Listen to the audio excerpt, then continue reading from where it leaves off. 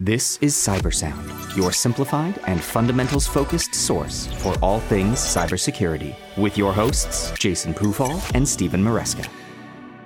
Welcome to Cybersound. I'm your host, Jason Pufall. Joining me today in the studio is Steve Maresca and Matt Fasaro, as always. Hey, guys. How are you? Hey.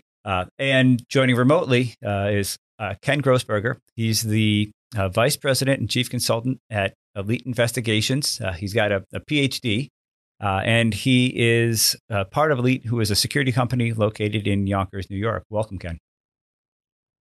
Thank you. Hi. So today we're going to actually talk a little bit about an area that we probably don't cover a lot, I think, as we chat internally here, but more risk management, I think, outside of the cyberspace, maybe a little bit more into the physical space. I think, Ken, that's your area of expertise. So I'd like maybe you spend a minute on introducing kind of that concept a little bit, and we'll segue from there. Yes, thank you very much for having me. Physical risk assessments, physical risk security, basically is all encompassing. We talk about enterprise security risk management. And as a general practitioner in the field, I obviously rely on the expertise of folks like yourselves, subject matter experts who have in-depth knowledge and experience to see things others might not.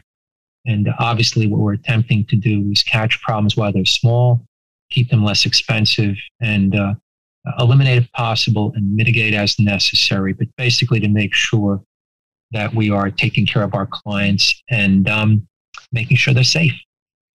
So the partnership between Vancord Elite is really beneficial for, I think, clients on both sides, right? We don't bring a real deep background in doing sort of physical plant assessments, right? We through some of the regulatory requirements, we might do a cursory review, but our expertise is definitely in that cybersecurity space, the cyber risk management. I think the ability for you to utilize us when you've got some issues like that, and I think reciprocally for us to actually lean on you has been great so far. I think people have probably heard us talk enough about the cyber side. Describe what a physical security assessment might look like from your perspective, and how those engagements often go. A physical risk assessment, threat assessment, there's a difference. One might be more safety, one might be more physical risk. Isn't just a check the box kind of exercise, although we do checklists. We're looking to make sure, first of all, we're subscribing to the needs of the client, what they're requesting. We generally like to take a comprehensive look, even if the risk is fairly narrow. Give you an example. There's a physical breach in security. There's people entering a facility that shouldn't be.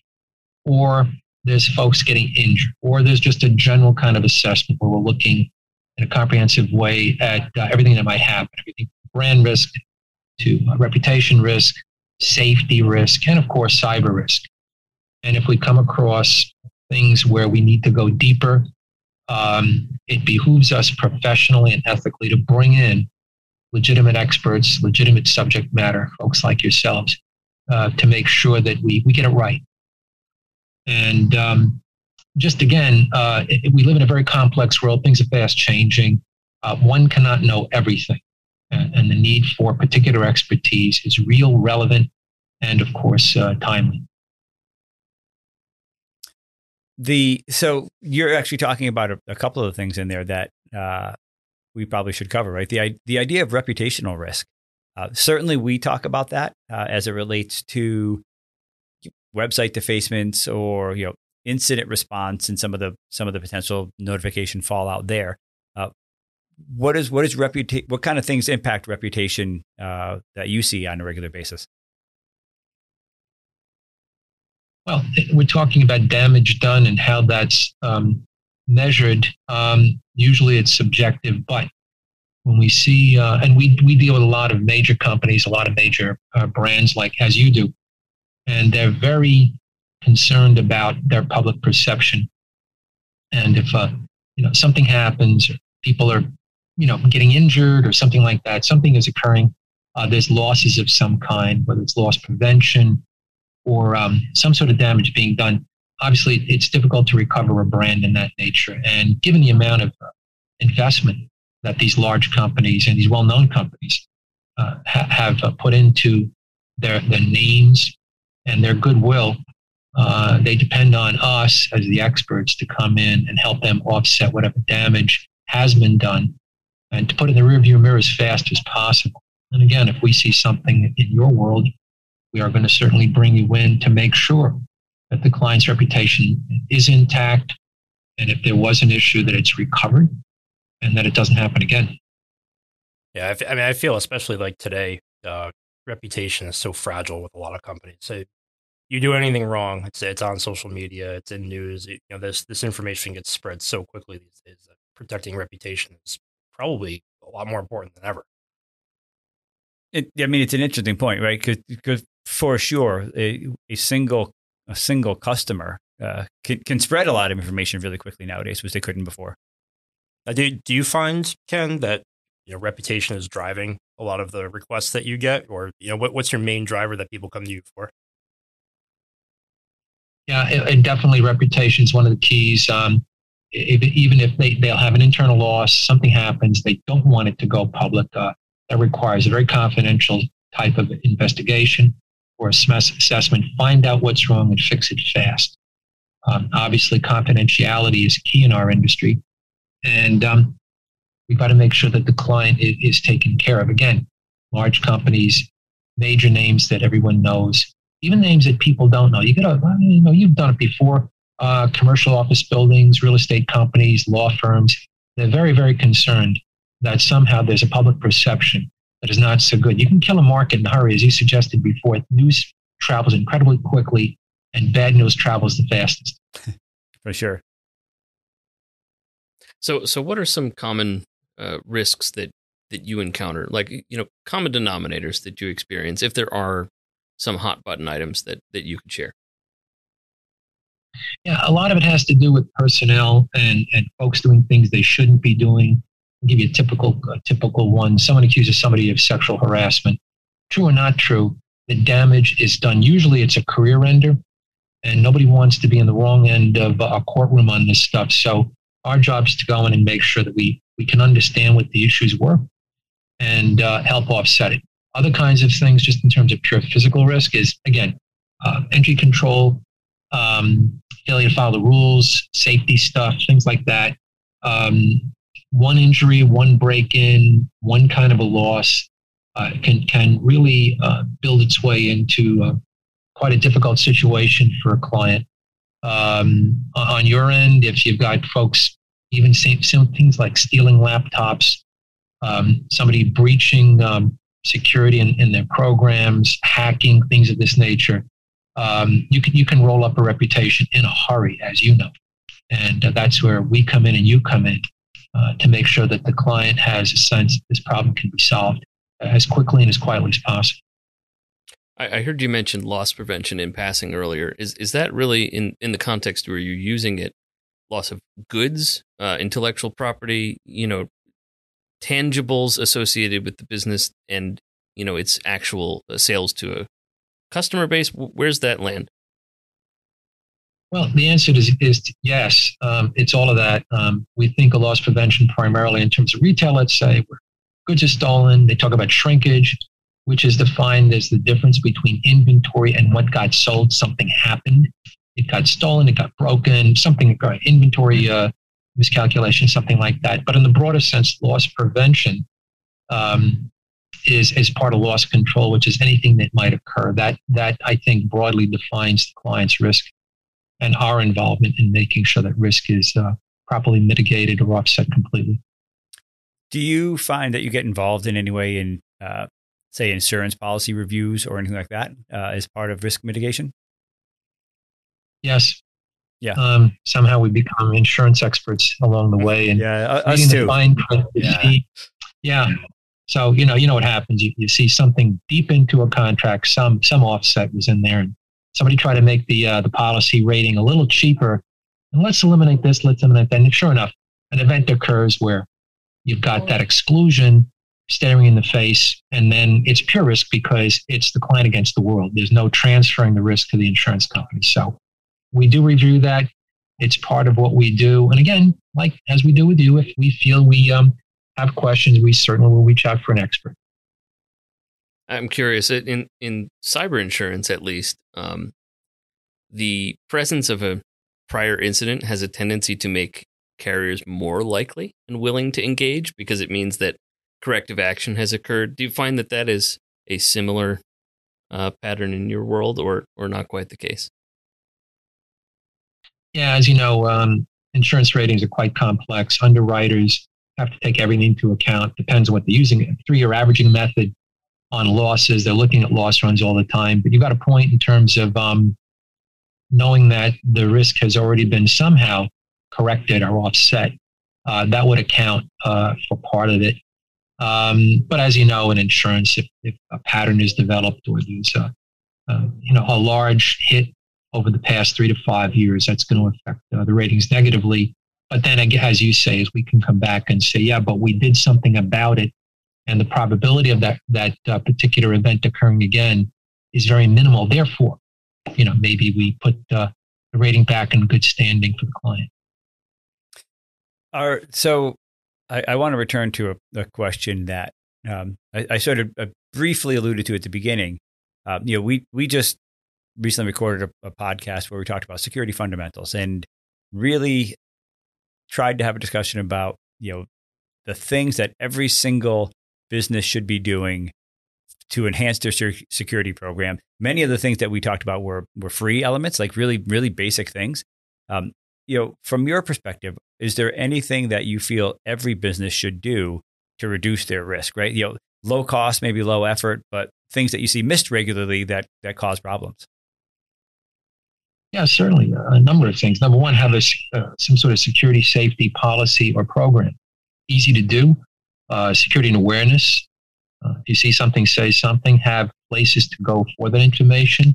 An email box. Some place where folks can say, I have some concern. Make sure that security and safety training are part of any new hire package. Have quarterly or semi-annual reviews, periodic reviews. Making sure, in terms of pure safety, making sure that people are aware of their means of egress, that you have evac drills at least once a year, periodically enough. The whole concept of awareness, I think, is critical. Your security safety plan isn't something that should be sitting in the bottom of a drawer. It should be readily available and I think periodically reviewed. So if security safety risks become part of the corporate mission, the company mission, the organization mission, there's a far better chance of something not happening or initiating mitigation steps before the consequences become disastrous. So, it's interesting that you mentioned security awareness, it's just awareness training, right? Having people who understand the requirements of a business, understand what's expected of them, understand where to stand, in a fire drill. They don't have to be complicated things, but so much of this does come down ultimately to communicating to employees the things that are expected of them or the potential risks that a company might be concerned about. It's exactly the same on the cybersecurity side. There's no difference there at all. Yeah, I mean, simple things, cybersecurity training, knowing what emails to open up and not, what attachments not to open up, knowing when you've been hacked. I mean, some folks just blindly move forward and open up things, and next thing you know, their computer gets infected. So yeah, then of course, then they really do need you because we got a big problem. Right. So we tend to fall into a storytelling mode occasionally to share some things that are helpful for our customers, and I'm wondering if there's any sufficiently generic but still helpful story that you can share that would exemplify your business, something that really, really communicates core competency and what you can deliver. Yeah, let me give you one, an institutional one. We do a lot of work for religious organizations, and one is, let's just say, a soup kitchen. And the issue there is that they want folks to come in. And very often, the folks that are coming in are the folks that you would normally defend against. So you're violating every precept of access control because you don't have access control. You have folks coming in. So what we do then, of course, is first of all, we have to be always conscious, as you are, of the client's budget and culture. Those are two of the variables that are going to drive decision making in terms of whether or not to spend on security and what to spend on. So in those cases, in this one particular instance, we had to actually embed one of our officers on an undercover basis to make sure that if something happened, someone was readily present. We didn't want a police uniform. We didn't want an overt presence because that might have, taken a different tack with their culture. Another quick story, we also defend a lot of large malls. And this one particular case, there was a funky valve in their fire safety system. And this thing used to go off. And if it read a low pressure system, condition, and it set off the entire alarm system for an entire mall. Now, we couldn't tell people to just, ignore it, but we had to evacuate the entire mall, 5,000 shoppers and 600 staff. Obviously, in that particular case, we said, we better bring in some folks that know what they're doing with fire safety systems, and fix this is not something you can ignore. In that particular case, we were worried less about budget and more about just the look for the mall. You don't want to be in a mall where the alarm's going off and the strobes are blinking, things like that. That's just not a fun day at the store. I personally really appreciate the story about the soup kitchen because I think it does demonstrate just how important it is to really understand your clients, right? And risk prevention is different for every business, and I think the tolerance or the needs are going to be different. So, understanding that and building programs that make sense for individual clients, it was certainly important to us, and I think it's helpful for people to recognize that it's not a one size fits all practice, right? Not at all. As you know, in your work, you've got to customize your solutions. They've got to also, your client has to be have confidence in your reputation that you can help them, that you truly are interested in what's going on, and that you are going to get to the right solution at the right time and within their means, and that there is going to be a positive outcome, and in the future they can rely on you to come back just in case, or even just for a tune-up or whatever the services are required to make sure that things don't happen. And I think I hear a phone going off, so maybe you're getting a client reaching out now with a potential problem, right? Yeah, somebody needs cybersecurity. So on that note, though, I think we want to end always by sort of letting our listeners know that if they wanted to talk a little bit more about just generalized risk management, either on the the cyber side or say the more traditional business risk or physical risk side, to reach out to us on LinkedIn at VanCord or at Twitter at VanCord Security. We can keep talking. If we get some inquiries, Ken, we're happy to have you back. We can kind of keep the conversation going a bit. Any last thoughts before we do adjourn? Just an overall comment. I'm in the industry over 40 years. You all have your own lengthy experience, and it's not just the amount of information. It's our ability to digest and translate that into positive action for clients, because we've seen these transactions, not hundreds, but thousands of times. And the ability to bring that expertise and that experience to assist clients, I think, goes beyond the profit motive. It gives us a personal sense of satisfaction that we are helping our clients in a very positive way. So there's a professional satisfaction. I think that means as much to us as the dollars and cents. And I mean, that's a sentiment that we can certainly appreciate and share. So I think that's a great way to close. And on that note, we hope that folks got value out of this, slightly different perspective from what we normally bring. And if anybody has any questions, as always, feel free to reach out to us and we can keep the conversation going. But Ken, thanks for joining. We appreciate your time today. Good. Thank you. Thanks for listening, everybody. Stay vigilant. Stay resilient. This has been CyberSound.